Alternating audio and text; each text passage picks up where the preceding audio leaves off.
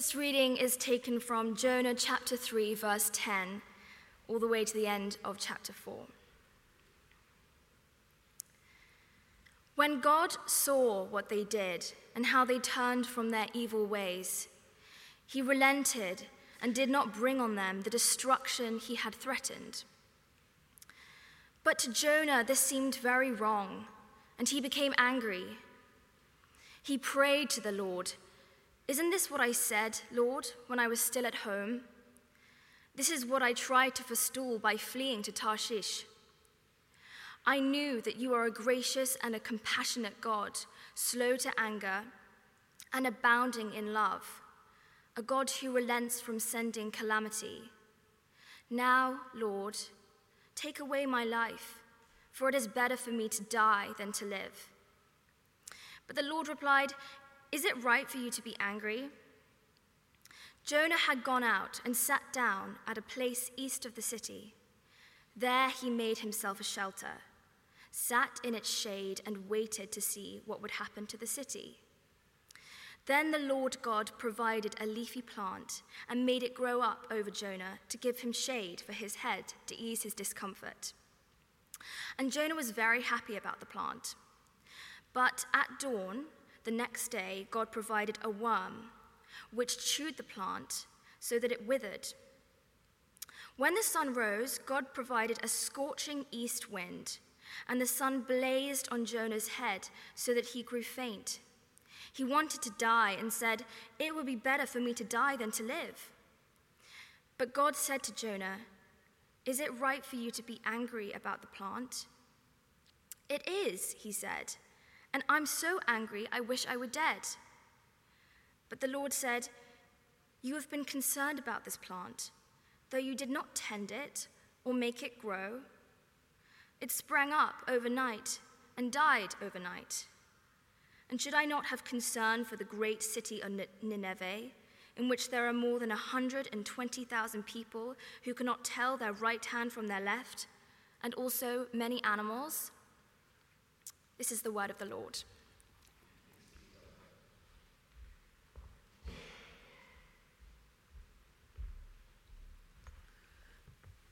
Thank you, Rose. Let's pray together that God would speak. Father God, thank you for the scriptures, and thank you for this book of Jonah. And we open our hearts to you now and pray, Holy Spirit, that you would speak into our lives. Please take the thoughts that I have prepared and make them useful for you, in Jesus' name. Amen. But I want to begin with a story, and it will soon become very clear that it's not a true story, because it involves a handsome prince walking along a muddy lane in the country when he espies at the side of a track a toad. Now, the toad stepped out from where it was, from under the trees, and started hopping along in step with the prince. Well, after a while, the prince stopped, and the toad stood stock still.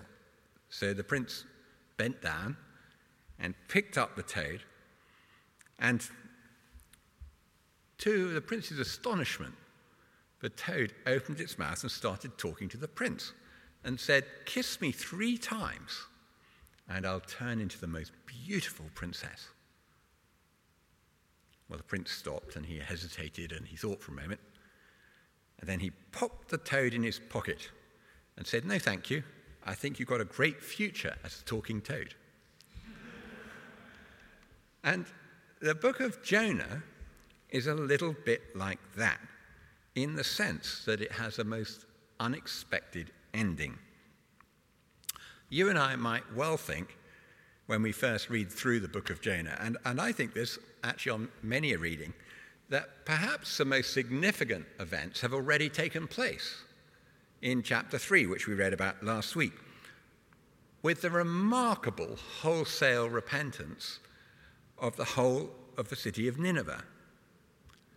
You remember what happened, that Jonah spent 3 days walking across this huge city and just declaring in 40 days this city will be destroyed. And you remember that the king called the whole city to a fast. And not just that, he covered himself with sackcloth, and every animal was covered with sackcloth. Then this extraordinary thing happened, that God relented. Well, we read verse 30, when God saw what they did and how they turned from their evil ways, he relented, and he didn't bring on them the destruction he threatened. And at that, the book might have ended. Except it doesn't. And chapter 4 leads us to a very, very curious ending, as we shall see. It's one of only 2 books in the whole of Scripture that ends with a question mark. And I'll leave it to you to tell me what the other book is. It's quite an obscure one.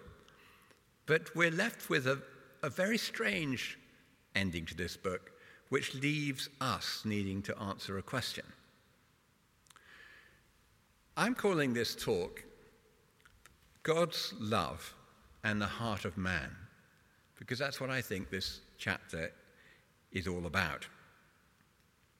What this chapter reveals to us is what's going on in Jonah's heart, and it's not pretty. In fact, it's pretty awful. And the very first verse of this chapter is where I want to begin. And I'll read to you what it says. It says, but to Jonah, this seemed very wrong. And what's it talking about?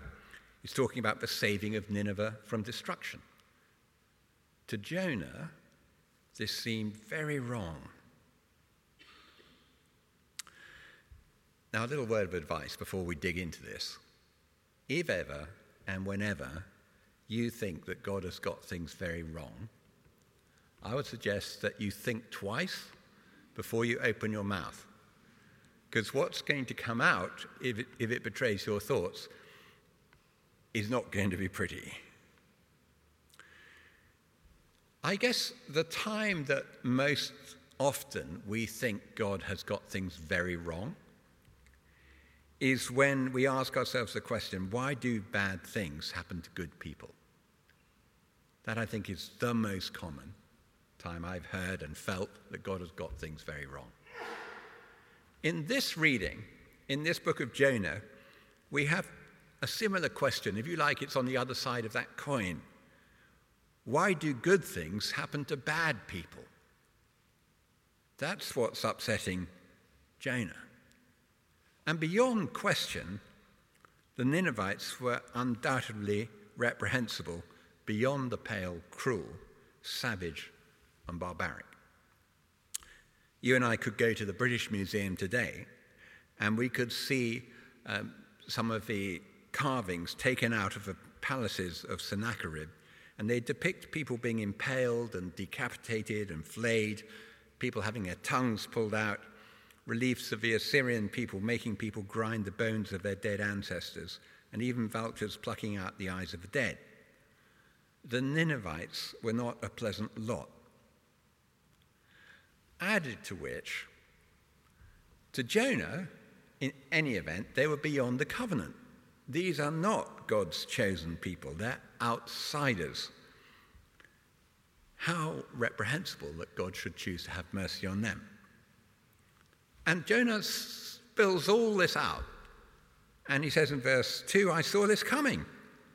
And that's why I ran in the opposite direction. Because I knew you're a gracious and compassionate God, slow to anger, abounding in love, a God who relents from sending calamity.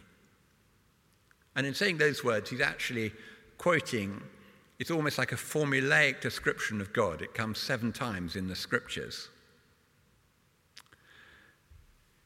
And what I am puzzled to ask is, how can it be that someone who prayed such a sublime prayer in the pits that we looked at a little while ago in chapter 2 of Jonah can pray such a pitiful prayer from the summit?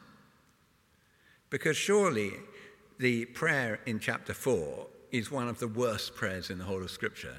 It's as self-centered as it could get. If I read it, you count the number of I, my, and me's that there are in this. Jonah prayed to the Lord, O Lord, is this not what I said when I was still at home? This is why I was so quick to flee.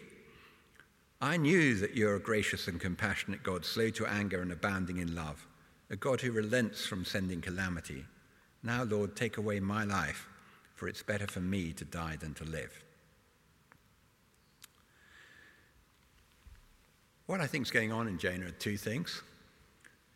I think he's peeved that his prophecy of annihilation hasn't happened. This is only a small part of what's cheesing him off, but it's part. You know, he did spend his time saying in 40 days his city's going to be wiped out. And now as he sits looking at what's going on, it clearly hasn't been wiped out. But that's a small part. He resents even more God's kindness to others. That's the core of his problem. And Jonah knows the theory of salvation very well. He's told us, we saw it in chapter 2, salvation belongs to the Lord. But here's the problem. Jonah doesn't like or care for the people that God has chosen to save. Why has God chosen the Ninevites? What have they done to deserve it? Why is good happening to these terrible people? Well, even if Jonah's reaction is wrong, it isn't unique. The great preacher Martin Lloyd-Jones once said, if you preach grace properly, it will sound scandalous because it is scandalous. And quite simply put, grace isn't fair. Why not? Because no one who receives God's mercy deserves it. That was true of Jonah when he received God's mercy at the bottom of the sea. It was true of the Ninevites, and it's true for you, and it's true for me. And there are plenty of examples of God's mercy being doled out to people who don't deserve it, and curious choices. Think of the thief dying on the cross alongside Jesus. What a strange choice. Certainly, he's a criminal. But he's one of the very few people we know for absolute certainty that was saved because Jesus says to him, today you'll be with me in paradise. Think of the Roman centurion standing at the foot of the cross who declares truly this man was the Son of God. Hang on a minute, he's a Roman. And the Romans were persecuting and keeping the Jews in submission. What's he doing believing? Salvation for him? Surely not. Yes, surely yes. Or think of Saul to become Paul, a persecutor. Well, what's all this telling us? Amongst other things, it's the prerogative of God. It's his right to choose whoever he wants. Whoever he wants. In the book of Malachi, it's put very straight. Jacob I loved, Esau I hated. God has the sovereign right to choose who is and who is not saved.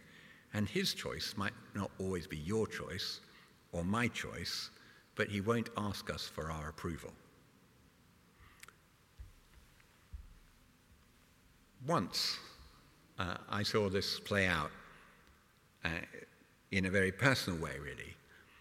I'm changing the names of the characters in this story, and I must try and remember that all the way through telling you the story.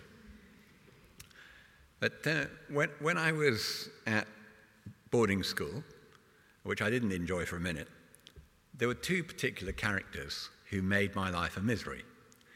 Here I'm looking at the script to remind myself what I've called them. So I'm calling them George and Hamish. And I just hope and pray George and Hamish aren't watching this. And these two guys were thugs, and they were bullies, and there was absolutely nothing to like about them and plenty to dislike, and that I remember. Well, I very happily left school, went off to uni, had a very happy time there, was working in the city, and one day I came back from work, and there was this message on the answer machine, and blow me down, it was from George. Oh, Rupert, I've tracked you down. Wouldn't it be fun to meet up? I live just round the corner. And I thought, no, it wouldn't. And so I didn't reply to the answer phone message. And over a period of months, there were quite a few similar messages left. But one day, the inevitable happened, I suppose, and the phone rang, and I answered it, not knowing that it was going to be George at the end of it. So now we were in a conversation, and he said, then wouldn't it be great to get together? I only live round the corner. Why don't you come and have a drink? And I thought, well, I can't put this off forever. I suppose I better. And I think I drove round to his house, and I remember telling myself on the way there, look, I'm sure he's changed. I'm sure he's changed. You've changed, Rupert, years since he left school. You know, you're a Christian now, you weren't then, and he's changed. I'm sure he'll be fine. But the moment he opened the front door, I realized he hadn't changed a bit. And then he said, come on in, and I've got a great treat for you. Here's Hamish. Well, if George was bad, Hamish was worse. And I can't really remember the conversation or how it was going, but it went. And sort of inside, I was sort of quite cross and thinking, what a hole you've dug yourself into. Get out of here as soon as you can. And I think they asked me something about, what are you doing these days? And in a sort of recklessness, because I was totally indifferent to them, I sort of blurted out that one of the things I was doing was I was preaching in a church, and I would be preaching that Sunday at a church called St. Barnabas in West Kensington. That's interesting. Can we come? I said, absolutely, you can come. I'm preaching on how to become a Christian. You can come if you like. I was sort of hoping that would put them off. Anyway, they came. And there I am preaching to quite a crowded church, and there my bête noire was sitting near the back of a church. But I didn't let that put me off, and I tried to preach the gospel as best I could. And then at the end of this talk, I made an invitation. If you want to give your life to Christ, you come and kneel at the front, at the steps, very much like here. And we sang a hymn or a song or whatever, and then there was a chance for people to come forward. And the first to the front were this couple, George and Hamish. And I thought, they're taking the mickey. This just can't, this is just absolutely typical. Well, after I'd received Christmas cards for 10 years running from George, telling him about which churches he'd joined and how he'd grown up in the Lord and his faith was doing this, that, and the other, I thought, well, maybe they weren't taking a mickey. This is God at work. Why? There are so many people who deserve salvation more than they do. People I've been praying for forever. And they're miles from God. And you pick these. That was my Jonah moment. And the thing is, you'll never know why. You'll never know why. I don't know why God chose to call me into his kingdom. But it certainly wasn't because of anything that I'd done which was good. There's no good reason that God chooses any of us apart from the fact he loves us. I think the nearest I know to an explanation of why God loved the children of Israel is in Deuteronomy chapter 7, verse 7, where we read, God didn't set his affection on you or choose you because you were more numerous than other people, for you were the fewest of all people, but it was because the Lord loved you and kept the oath he swore to your ancestors. And sometimes you see this picture, I think, when you see people who have just become parents and they're absolutely glowing over their little baby, and there can be no earthly reason why they love this little baby apart from the fact they love it. The baby's done nothing to earn that love, but just is. And their love just is. In Exodus 33, we read that God says, I will have mercy on whom I will have mercy. I will have compassion on whom I will have compassion. And Jesus told lots of stories to illustrate that that's his right. And tucked into the story of a prodigal son, isn't there? This warning when the older brother doesn't think much of God's choice of a runaway son. And Jesus says, well, that's my love, and I have the same love for you too. Or the story of the laborers in the vineyard. And the ones who've been working so much through the heat of the day are put out that some people are let in at the last minute. And they're still paid the same. And God says, that's my prerogative. Jonah doesn't get that. He's the Eeyore of his own revival. And a warning sound ought to ring in our inner ear when we no longer rejoice in the things that rejoice the heart of God. Jonah's decided that the Ninevites don't deserve saving and shouldn't be saved, but God has the right to choose. And there's something else about this too. Jonah has forgotten, I would suggest, what it means to be cut off from God's love. Because you wouldn't wish that on anyone.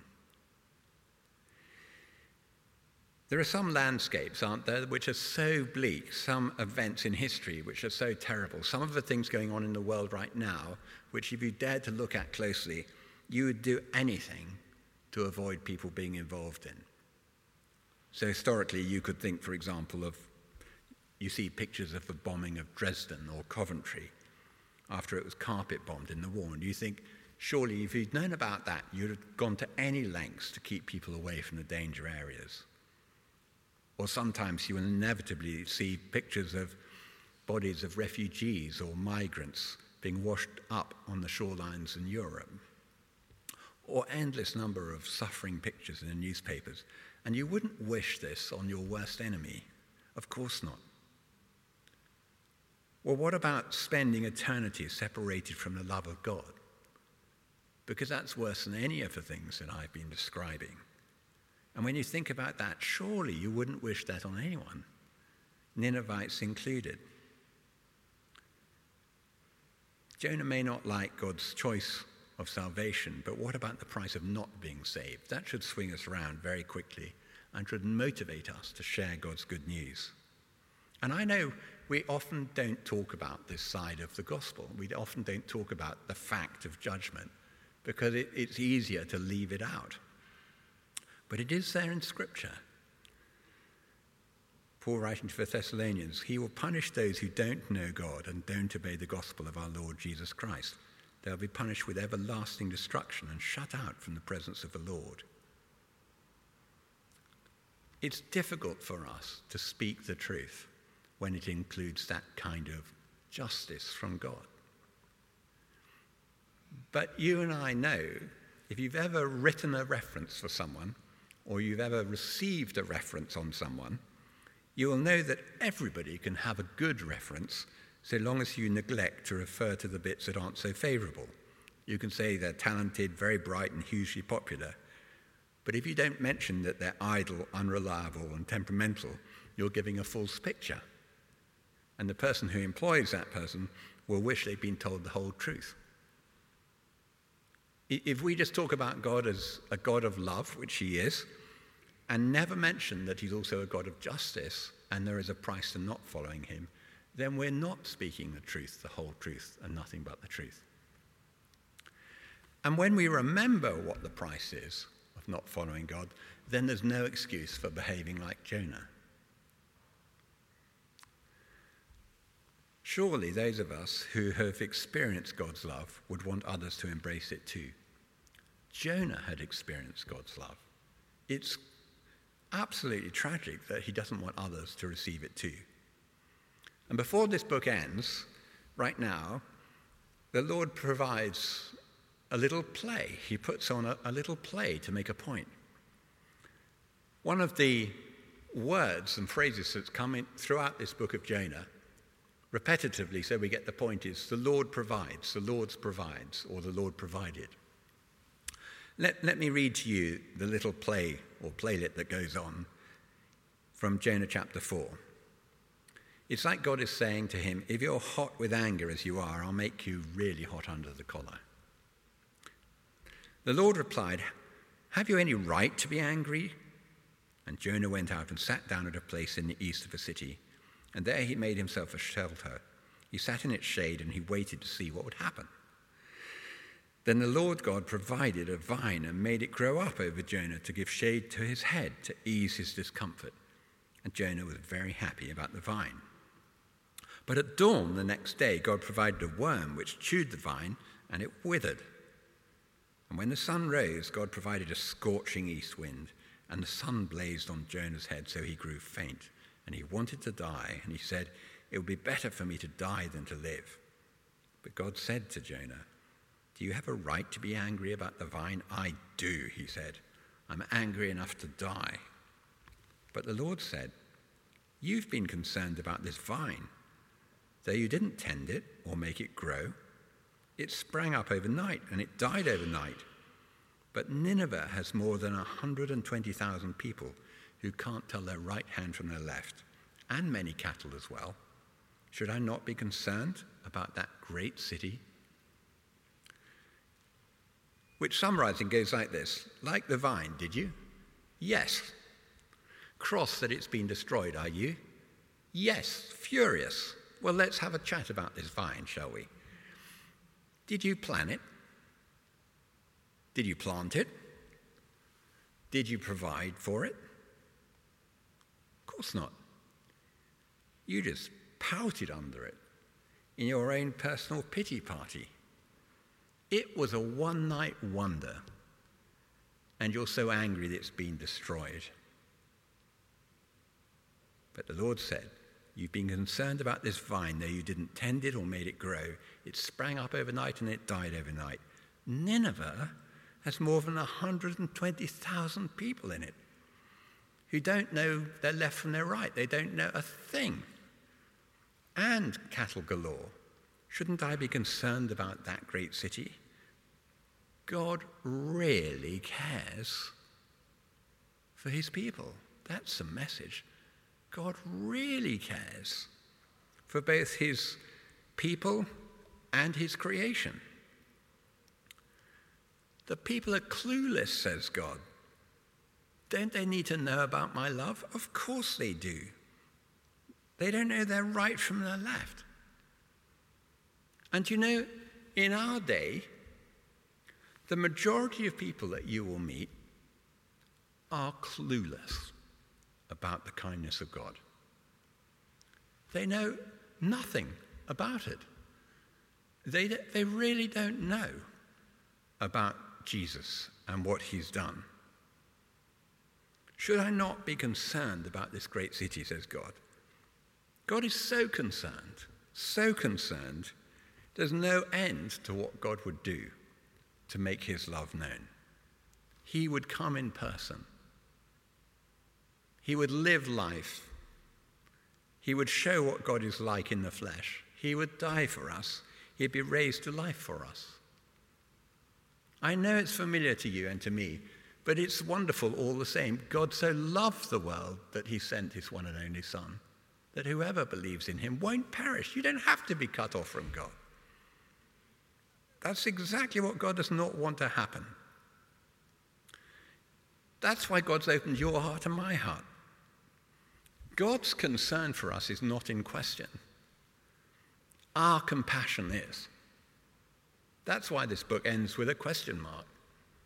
God asks us, shouldn't I be concerned and have compassion for these people? And the answer to that is, of course you should. And so it follows, what about you then? What about you who have received my mercy and love, Jonah? Why aren't you sharing this? And why aren't you glad for what's happening before you? That's the question. Should I not have concern for the great city of Nineveh? Of course you should. Suppose you saw the bombing of Dresden coming. Suppose you saw the bombing of Coventry coming. Suppose you saw that the boat full of migrants was going to sink. Would it be right not to talk to them about another way? Suppose we know that people that don't know Jesus Christ and his love are heading for eternity without him. Wouldn't it be right to talk to them about another way? Of course it is. Of course it is. And we must pray. We must pray that God will be pleased to use this church, to use us, to use your story, to use my story, to use every opportunity going to share the love of God and his compassion. Because people are not born knowing. And you are not born knowing. Someone had to share God's love with you and with me. Brother Andrew, who many of you will know through his book, God's Smuggler, spent the whole of his adult life seeking out people to share the gospel with. And that landed him in many, many tricky situations, often talking to terrorists. And he is on record as saying, "I'd walk through a valley of broken glass to share the gospel with a terrorist. There is no one that we shouldn't want to see saved. Ninevites or not, our friends or not, the love of God reaches out to them, possibly through you and me. Let's pray.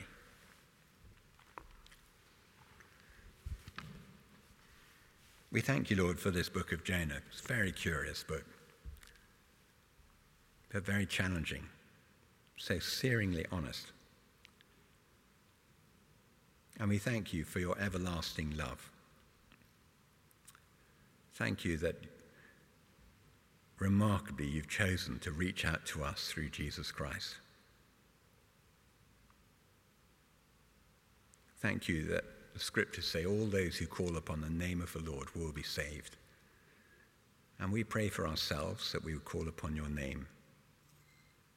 We also pray, Lord, for our friends and our family, and those that we rub shoulders with routinely during the week, that you would have mercy upon them. And we ask you to look upon this church and look upon us and be pleased, Lord, to remind us that we're commissioned to be your ambassadors, that we are the light of the world. Lord, we pray for an outpouring of your salvation, that we will see people saved, that people will join us in this place who will have a story to tell of how you pulled them into your love. You won their hearts. And we pray that whenever we see this, that we'll rejoice over it. In Jesus' name, amen. Amen.